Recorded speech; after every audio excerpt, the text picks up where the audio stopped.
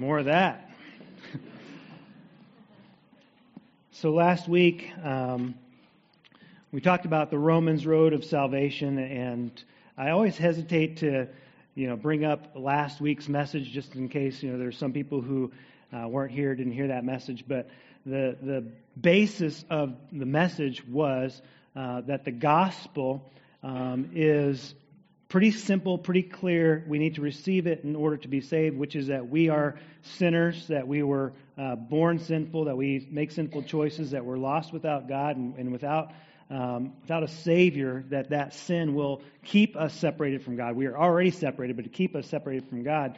But God, in His grace, mercy, and love, gave us a Savior, Jesus, who paid for the cost of sin on the cross. He lived a perfect life. He died a sacrificial death. And that there's something that you and I must do, which is intentionally receive Jesus as our Lord and Savior. Pretty simple, 3-step process. I'm a sinner. God is willing to save you, but I have to receive that salvation. So what happens when you understand the message, you've heard it, you've responded to it, is that becomes the foundation, that platform, the rock that you begin to build your house on. But there's another layer on top of that. Okay, and so the first step for every human being is to hear and respond to the gospel that I'm a sinner, I have a Savior, I need to receive the Savior. So we call Jesus our Savior. Okay, but then we also call Him what? Lord. He's our Lord. And so the next level or the next step in that process of I'm saved, He has seen me. He has changed me. He's given me the Holy Spirit. He's produced righteousness in me. He's somehow transposed, my sin to the cross and His righteousness to me. Okay, so He's done some miraculous work in me. But then, as Lord, there's something else that begins to happen, which is that now, as a person who knows and loves Jesus, I want to do what He has called me to do. And it's more than just that He's a Savior and I love Him, which is great, and we all celebrate that. We worship Him for the fact that He saved us by His sacrificial death. But it's also a matter of, what is your will, God? I mean, this is the basis of Christianity. After salvation, the whole next question is, what is your will, God? What do you want? How do you want me to live? How do you want me to act? How do you want me to function? What's the moral standard? What is the code of conduct? How do I deal with my relationships? How do I understand the world and my place in it, right? Which means, is Jesus is Lord, then He has given us a standard, what we call an ethic, or an absolute truth of how to live. And we're not saved by doing it. We're saved because He's the Savior. But as His followers, we are commanded and we are responsible to then build our house. I love this graphic. Build our house on the rock of His teaching. Okay? So in the last several months, we started in October, we've been walking through discipleship. And so what does it mean to be a disciple? How do we practically apply the teachings of the Bible, and especially of the teachings of Christ, to our life? Not that they save us. We can never, and we cannot overemphasize this. We can never, by our work, save ourselves. We know that. He saves us. But we have been given the truth of God's Word to apply to our life so that we can become mature and more like Him. Right? So, in the next 10 weeks, what we're going to do is we're going to dig into the teachings of Christ. This specific ethic. Okay, and an ethic it's an absolute truth, and it's true no matter who abides by it, agrees with it, applies it, or not. Whether that's a tiny minority or it's the majority. It doesn't matter because it's an absolute truth. And so the first powerful message of Jesus' ethic that He transfers to the church, it's a and I hesitate to even use the word law, because in our minds as Christians, law is bad, and we're under grace, not under law. But the Bible tells us that we've been given Christ's law.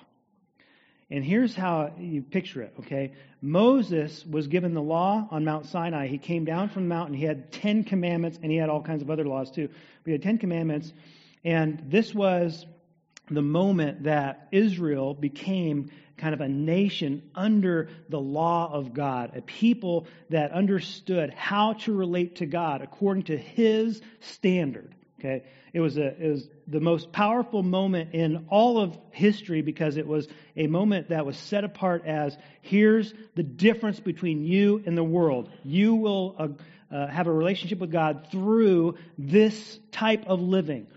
When Jesus came down, or when He was on the Mount giving the Sermon on the Mount, it is that kind of a moment. Okay, He is delivering to the people the message of what it means to have a relationship with God according to, first of all, we're going to see the sacrifice, but secondly, according to a new and different and powerful code of conduct. How do Christians live? Okay, so we're going to dig into that. This week is Sermon on the Mount, but in the Gospel of Matthew, there are 5, what we call technically 5 major discourses, okay, 5 big sermons that Jesus preached throughout the Gospel of Matthew. And so over the next 5 weeks, we're going to just deal with those, one after the next. This week is just the Sermon on the Mount, and 3 chapters. So we're going to read Matthew 5, 6, and 7, and then we'll be done. Just joking. No, I'm just going to read the conclusion to the sermon. Don't you wish you could just start with the conclusion? Like, what is your point? Can you get to the point? Okay. We're going to get to Jesus' point. My point's going to be long and drawn out. All right, let's stand as we read God's Word. Matthew 7, starting in verse 24. Everyone then who hears these words of mine and does them will be like a wise man who built his house on the rock. And the rain fell, and the floods came, and the winds blew and beat on that house, but it did not fall because it had been founded on the rock. Everyone who hears these words of mine does not do them will be like a foolish man who built his house on the sand. And the rain fell, and the floods came, and the winds blew and beat against that house, and it fell, and great was the fall of it. When Jesus had finished these sayings, the crowds were astonished at His teaching, for He was teaching them as one who had authority and not as their scribes. And Father, we thank you. Thank you that you have given us your word. You've given us the whole counsel of your word. You've shown us who you are. You've shown us your character. You've shown us your moral code, transferred it to us. Beyond that, Lord, you gave us the power of your Holy Spirit to be able to discern, to be able to apply, to be able to be different. And Lord, we pray that we would be truly changed, because Jesus is our Savior and our Lord. That we keep our eyes on you, that we would keep our focus clearly on who you are and how you're leading us and where you want us to go and what you want us to do. And Lord, we're so grateful that we are set apart, that we are saved because of what you did for us on the cross, that the blood of Jesus, Lord, cleanses us, makes us new and different, transfuses us and creates in us a new heart. Lord, we pray that that new heart would beat for you, desire what you desire. And that's a process, and it's not always easy. Lord, we pray for your Spirit to increase, to have more power, more control, that we would give you more of our lives, that you might be more glorified. And we'll give you all the praise in Jesus' name. Amen. Amen. So, there's a couple competing theories about the Sermon on the Mount, and if you haven't read Matthew 5, 6, and 7, I just encourage you to go back and do that. We're going to go through some major, topics throughout the Sermon on the Mount, but it's so overwhelming, the standard that Jesus begins to outline throughout the Sermon on the Mount. In fact, he says at one point in Matthew 5, he says, unless your righteousness exceeds or surpasses the righteousness of the Pharisees, you cannot get into the kingdom of heaven. Okay, now for us who don't really know a lot about the Pharisees necessarily, or generally we think of the word Pharisee as a negative thing. Anybody think of Pharisee as a negative thing? What if I call you a Pharisee, you take that as a compliment? Okay, so we know it's like a negative thing, but what is it? What is a Pharisee? There were 6,000 people, men, in Israel in the time of Jesus who were committed to living perfectly under the law. They had put themselves into a group of guys that were going to keep each other accountable. They were going to learn everything they needed to learn. They were going to apply every law as perfectly as humanly possible. Okay? So their righteousness, in terms of self-righteousness, in terms of human ability, was as perfect as could be in human standards. And then Jesus says, unless your righteousness surpasses theirs, you can't get into the kingdom of heaven. What can be done beyond righteousness? Beyond perfection? What can you do? You say, okay, I got to try twice as hard as the Pharisees? Or what does this even look like? And so the idea is that some people take some of these teachings and they say, well, the standard is so exceedingly impossibly high that it must not mean that you and I can really do anything about it.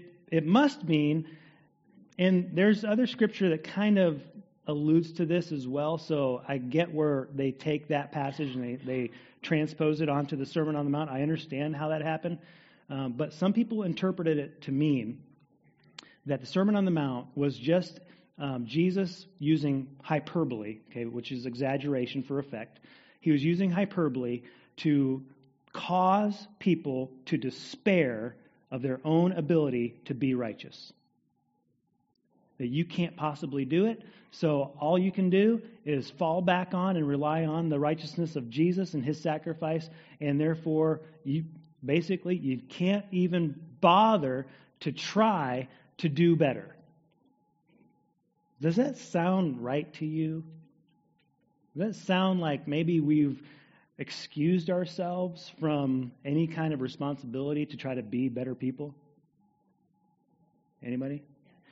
Bueller, are you in the room, Bueller? So here's the deal. Jesus, in this conclusion, I think, removes that as a possibility, as an interpretation of the Sermon on the Mount. He removes it because he says, everyone who hears these words of mine will be like a wise... So you're hearing the word of God. You're hearing the law, the ethic of Jesus being communicated. He says, if you hear these words, you got two choices. One is to build your house. Your house is your life. Your house is your life.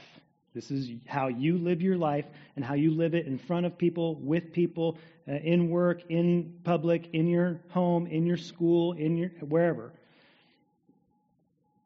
You either build it on the rock, which is what he just taught you, or you build it on the sand, which is to ignore his teaching. Or, another way to think of it is, instead of trying to do what he says, I'm going to come up with my own moral, which is easier to achieve. I'm just going to come up with my own rules that are more suitable to how I'm already living my life. How many people do that? That is human nature. Wherever the standard is, I want to meet that standard, so if I have to, I'll just lower the standard to wherever I'm already at. He says that's like building your house on sand. You're going to build a house, there's no doubt about it, because your house is your life. How you build it, where you build it, on what foundation you build it, that's the choice that you have. He says, if you build it on my teaching, my truth, then you're going to build something that's going to last. Something that is stable, something that is strong, something that is dependable. You build it on your own foundation, then guess what? It's going to crash. Your life is your life, your house is your life, it's going to happen, but how you build it, that's going to depend on you. So, He says, build it on my ethic. Build it on my truth, my teaching, and you'll see something different. So, years ago, I don't even know how long ago this was. If you remember the beginning of it, then shout out a year, okay? But there was a campaign. It was WWJD. Anybody remember that? WWJD. When did that start? 88, 92. They're just throwing out numbers. I have no idea. I didn't go back and research this. But I remember it just kind of became this big deal, right? WWJD. It was on bracelets and T-shirts and hats, and the church was just like all busy about WWJD. What does it mean? What would Jesus do? It's very memorable. We got that. What would Jesus do? There's good and bad to it. Okay, I think there's mainly positive, just to try to understand what would Jesus do in this context, in this situation. Where it gets a little bit sketchy, not sketchy, but impossible, is that Jesus was the most unique person to ever set foot on the earth, right? Okay, he even Adam and Eve, created perfect and no sin nature, still were only human. Jesus is God and man. Okay, so what would Jesus do is a little unfair, right? He has complete authority over the spiritual realm and the physical realm, 100%. So he can call out a demon and say, get out of here, and it would have to obey him. It could not disobey Jesus. If he recognized, and he did, he understood and saw everything in the spiritual realm, sometimes I think that would be the worst gift to have, to be able to actually see the spiritual realm, what's going on. I've asked God, can you show me what's going on in the spiritual realm? And I'm kind of glad that he's not given me that ability, because I think you'd be freaked out. But he could see it. He knew if this person was deaf, or this person had seizures, this person was paralyzed. He knew if it was a demon or if it was just a normal, basic physical issue that they were dealing with. And he could call out the demon and he could send it out, and they had to obey him. He had that kind of authority. He had the authority over this spiritual realm in terms of the good, in terms of angels. He could call on legions of angels and they would obey him. He was the commander of the hosts of heaven. He could say to the angels, come and help me, and they would come and help him. And remember, only one angel was necessary to kill 185,000 Assyrian soldiers in one night. And he could call on thousands at any moment, and they would obey him. He had the authority over the realm of heaven.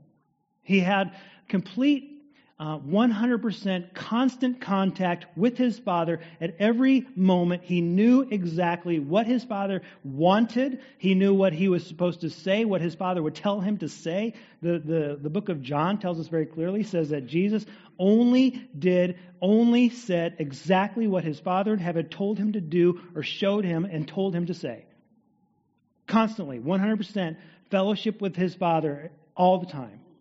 Okay, so that kind of understanding, that kind of leading, that kind of connection and fellowship that he had with his Father, unbroken. That's a powerful thing.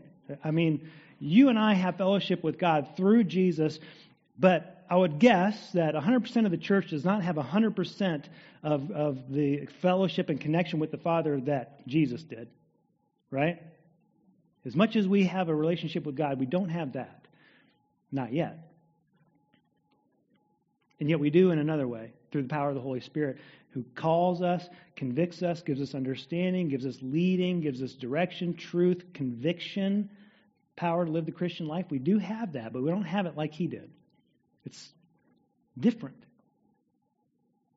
We had that, and he had the authority over the natural realm too. He could, if he wanted to make a beeline from Capernaum to wherever, he just crossed the Sea of Galilee, walk on water. It was no big deal. The storm bothering the disciples, hey, storm, get out of here. Right? Storm would calm down. Anybody ever done that before? I've prayed for, no snow. I love it. People, no, I won't go there. Okay, so He has complete authority over the natural realm. He could take bread, he could multiply it. He could take water and turn it into another substance, into wine.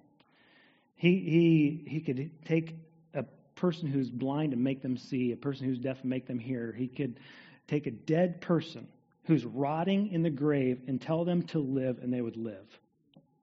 His authority over the spiritual realm and the natural realm were absolute.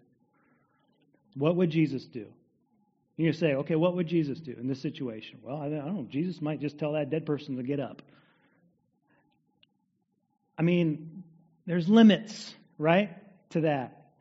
But here's where we have, I think, a good connection with what would Jesus do. He gave us His moral standard for how to live your life. I think that was more so what WWJD was supposed to kind of call us out into. What would Jesus do? What was His teaching? What was His standard for how to live your life, right?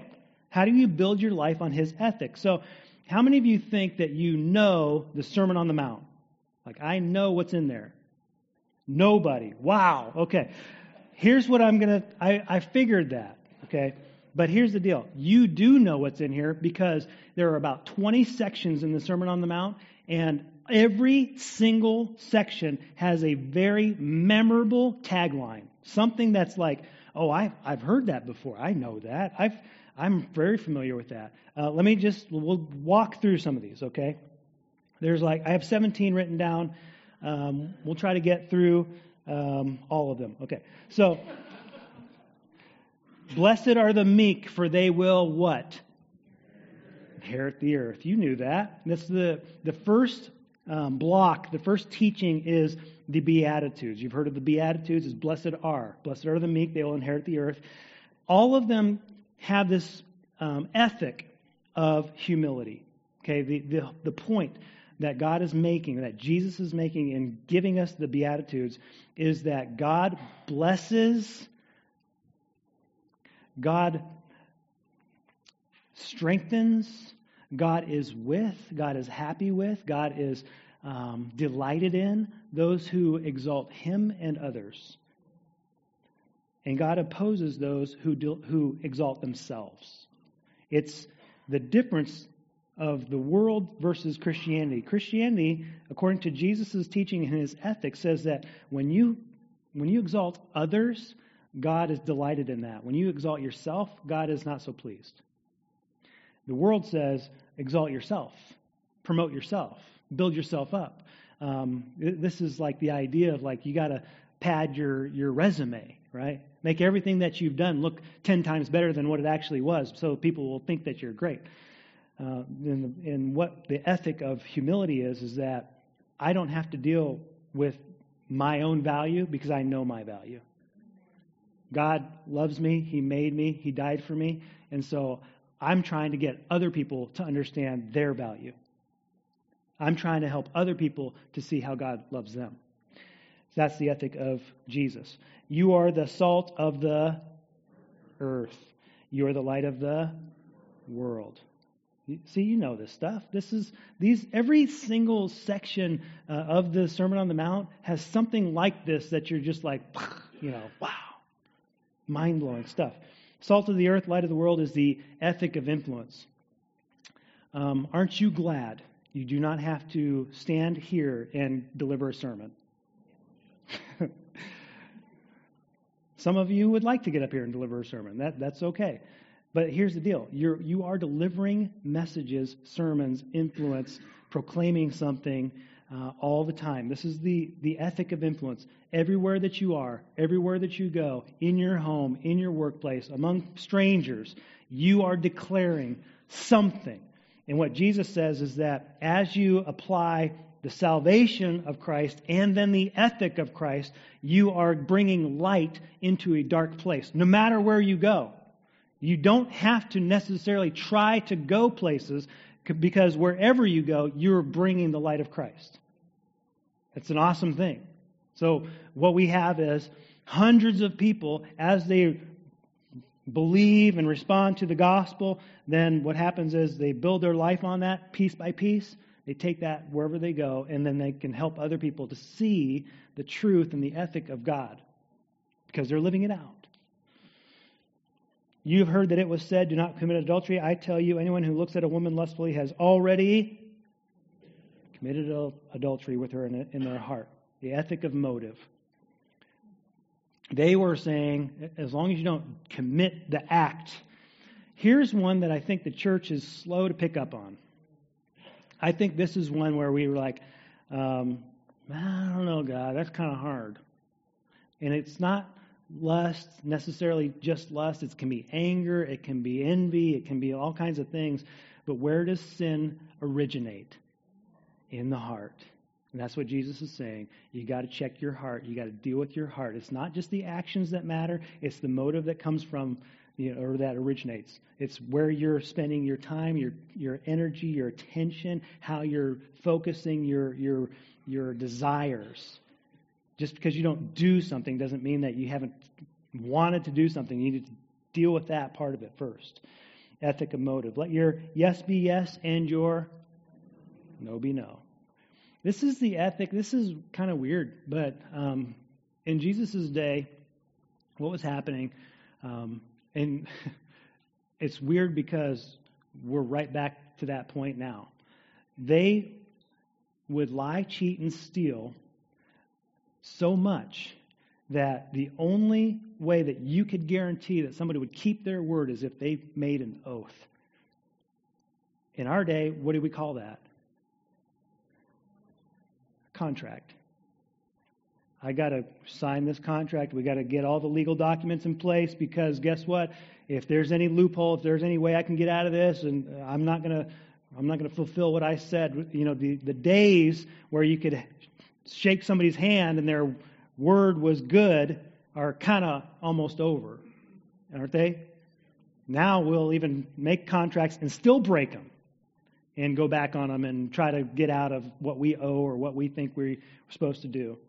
But the ethic is honesty, integrity. You say you're going to do something, you do it. And we should just be able to depend on this idea that I'm a man or a woman of my word. Christians ought to be honest people. If someone strikes you on the right cheek, turn to them the other cheek, right? We don't like this one either too much, but it's the ethic of non-retaliation. It's not dealing with justice as much as it's dealing with vengeance. I must get even with that person. And we are influenced by an ethic of forgiveness. That if you wrong me,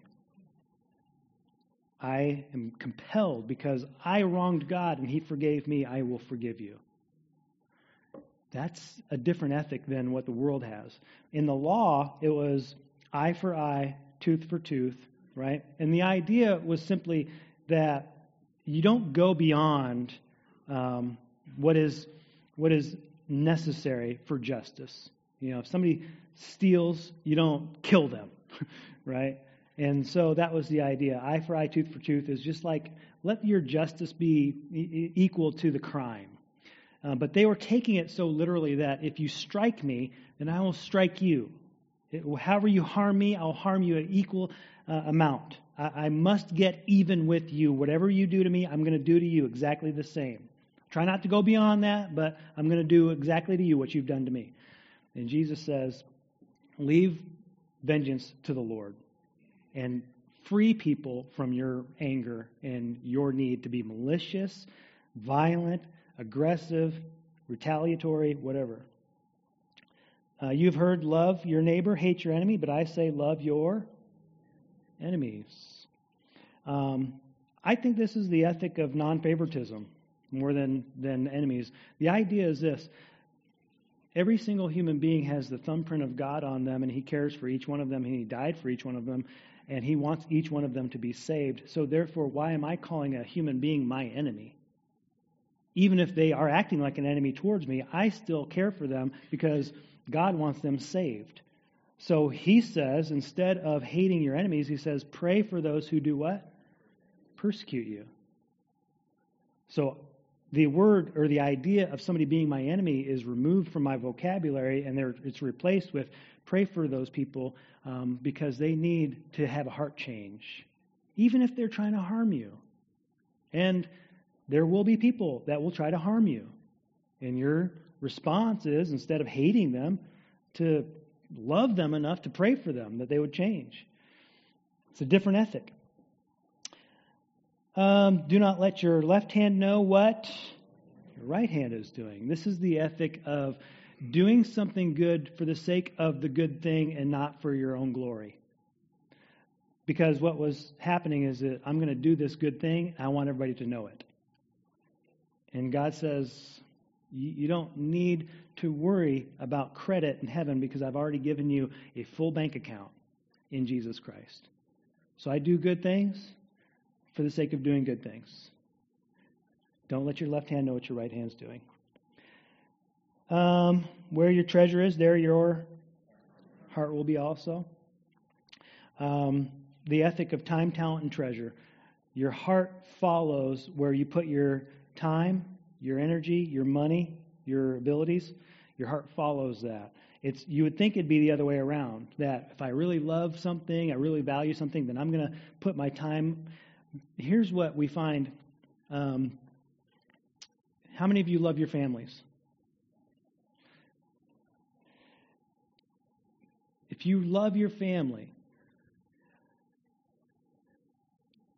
why don't you spend more time, talent, and energy on your family?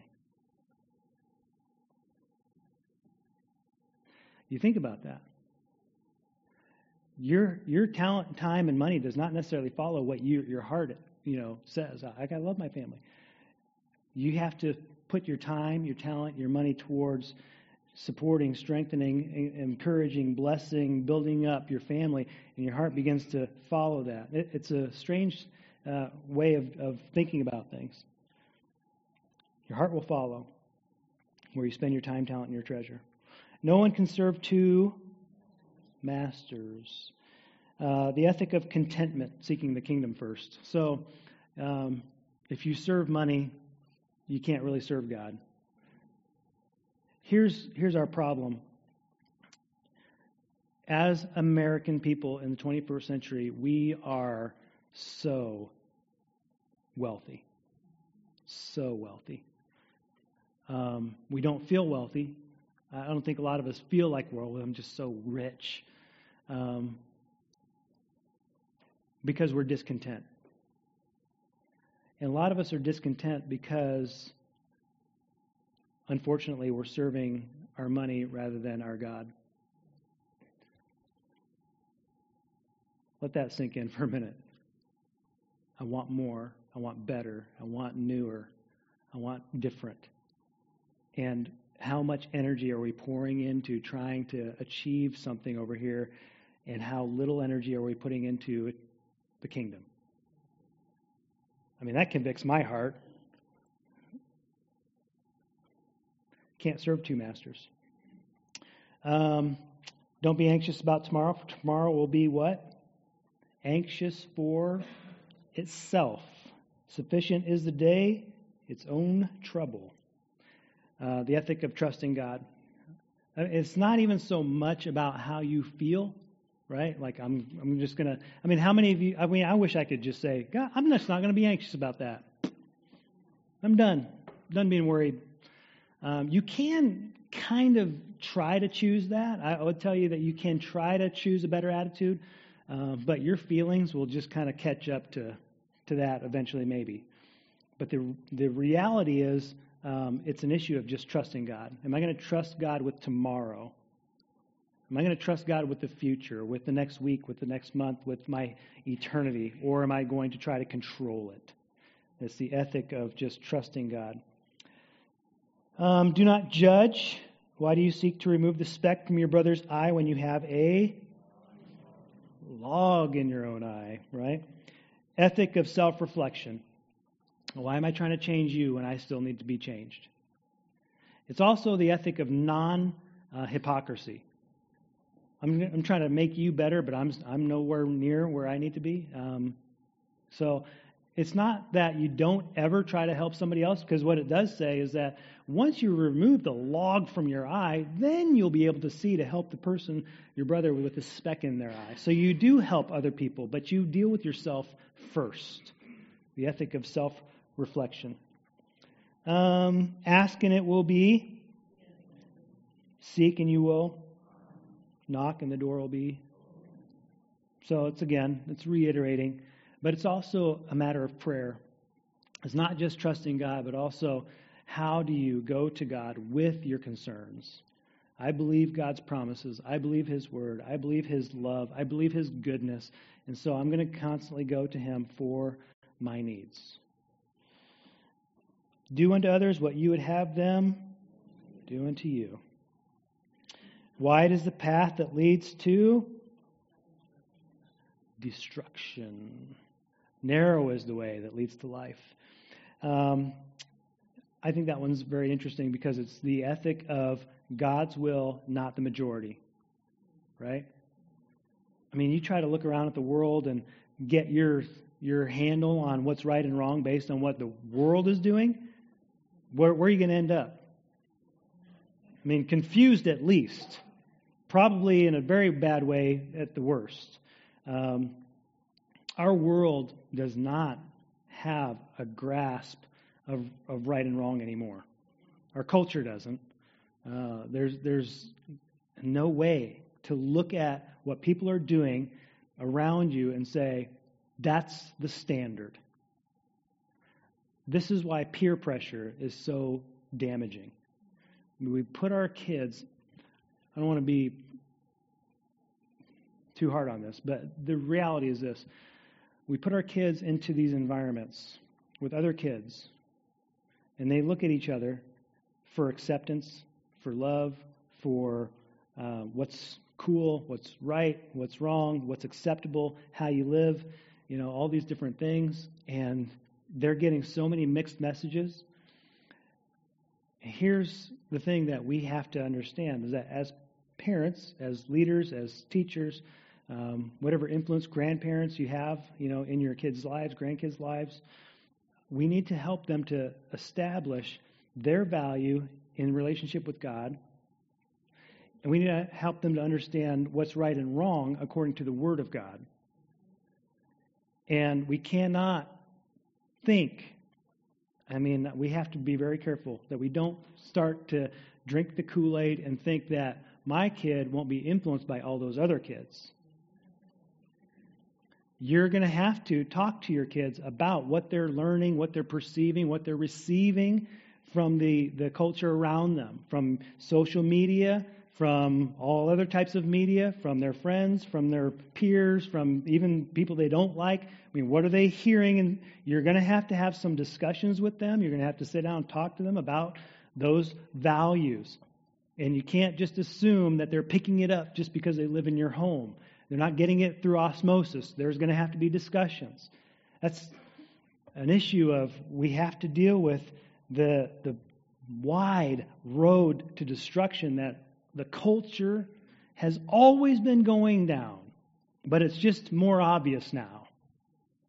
The narrow path is Jesus Christ, and it's knowing Him, His truth, His word, His will, and we have to clearly communicate that. Amen? Here's one more, last one. Many will say, Lord, Lord, but I'll say, away from me, why? I never knew you. This is the ethic of relationship over religion. It's the issue that Jesus is saying, if all you have is a religion, it won't change your heart. What you have to have, what you need to have, is a relationship with the Father. That fellowship that He had, He was actually able and willing to then transfer that to you and me, so that what's going on is that the Holy Spirit, this is what's so amazing, okay? I get blown away by this anytime I talk about it, anytime I think about it. The Holy Spirit living in you gives you understanding and insight into God's Word. Okay, and what happens is, as you hear God's Word, then the Holy Spirit in you takes that truth and it sinks it down into your heart. And then as you go out into the world and into your life, the Holy Spirit will convict you about where your not doing what God has showed you or told you in His Word, what you should do.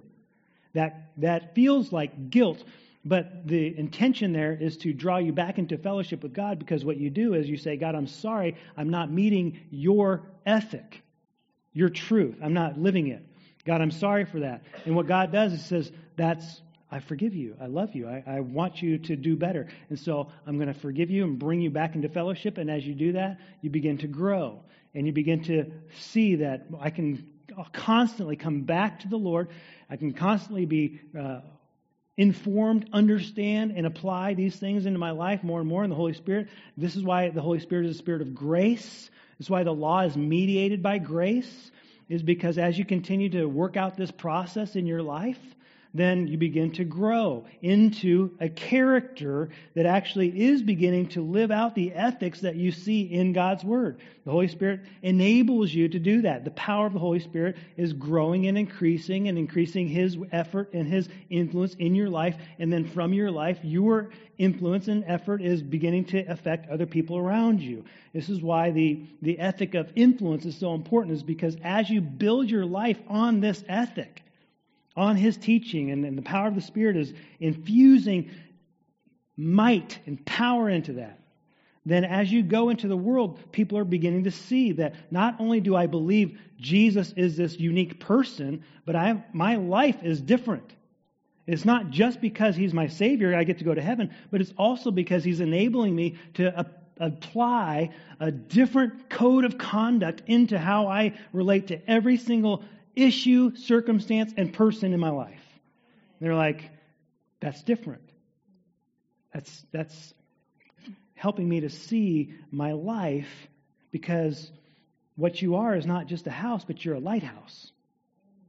And you're shining God's truth out into the world. So you're not just building your house. You're building a house that has wonderful curb appeal. So he says, Paul says, we're ambassadors for Christ. 2 Corinthians 5, verse 20. God is making His appeal through us. You build your house on the rock, and you get to help other people build their house on the rock. Amen? Father, we thank You. We praise You. We give You all of our worship, because You are our Savior. And Lord, we pray that we would not only call You Savior, but that we would grow and also call You Lord. Thank You for giving us Your truth. Thank You for helping us to understand it. Thank You for giving us the power to apply it. Thank You for changing us through it. You handed us a gift, wisdom, insight, understanding, marching orders, how to live a life that's worthy of the calling that we've received. You didn't leave us as orphans. You didn't leave us in the dark. You gave us Your truth, and we thank You for it. Help us to understand it. Help us to apply it. Lord, we pray Your Holy Spirit would do all these things, as You said, for Your glory, for our sake, for our world's sake, in Jesus' name. Amen. Amen. I want to invite you this morning, wherever the Holy Spirit has shown you a gap in your life, like I said, immediately you can have fellowship with God. You can be forgiven. You can get back on track. It's not necessarily this long, drawn-out thing. It's like right now.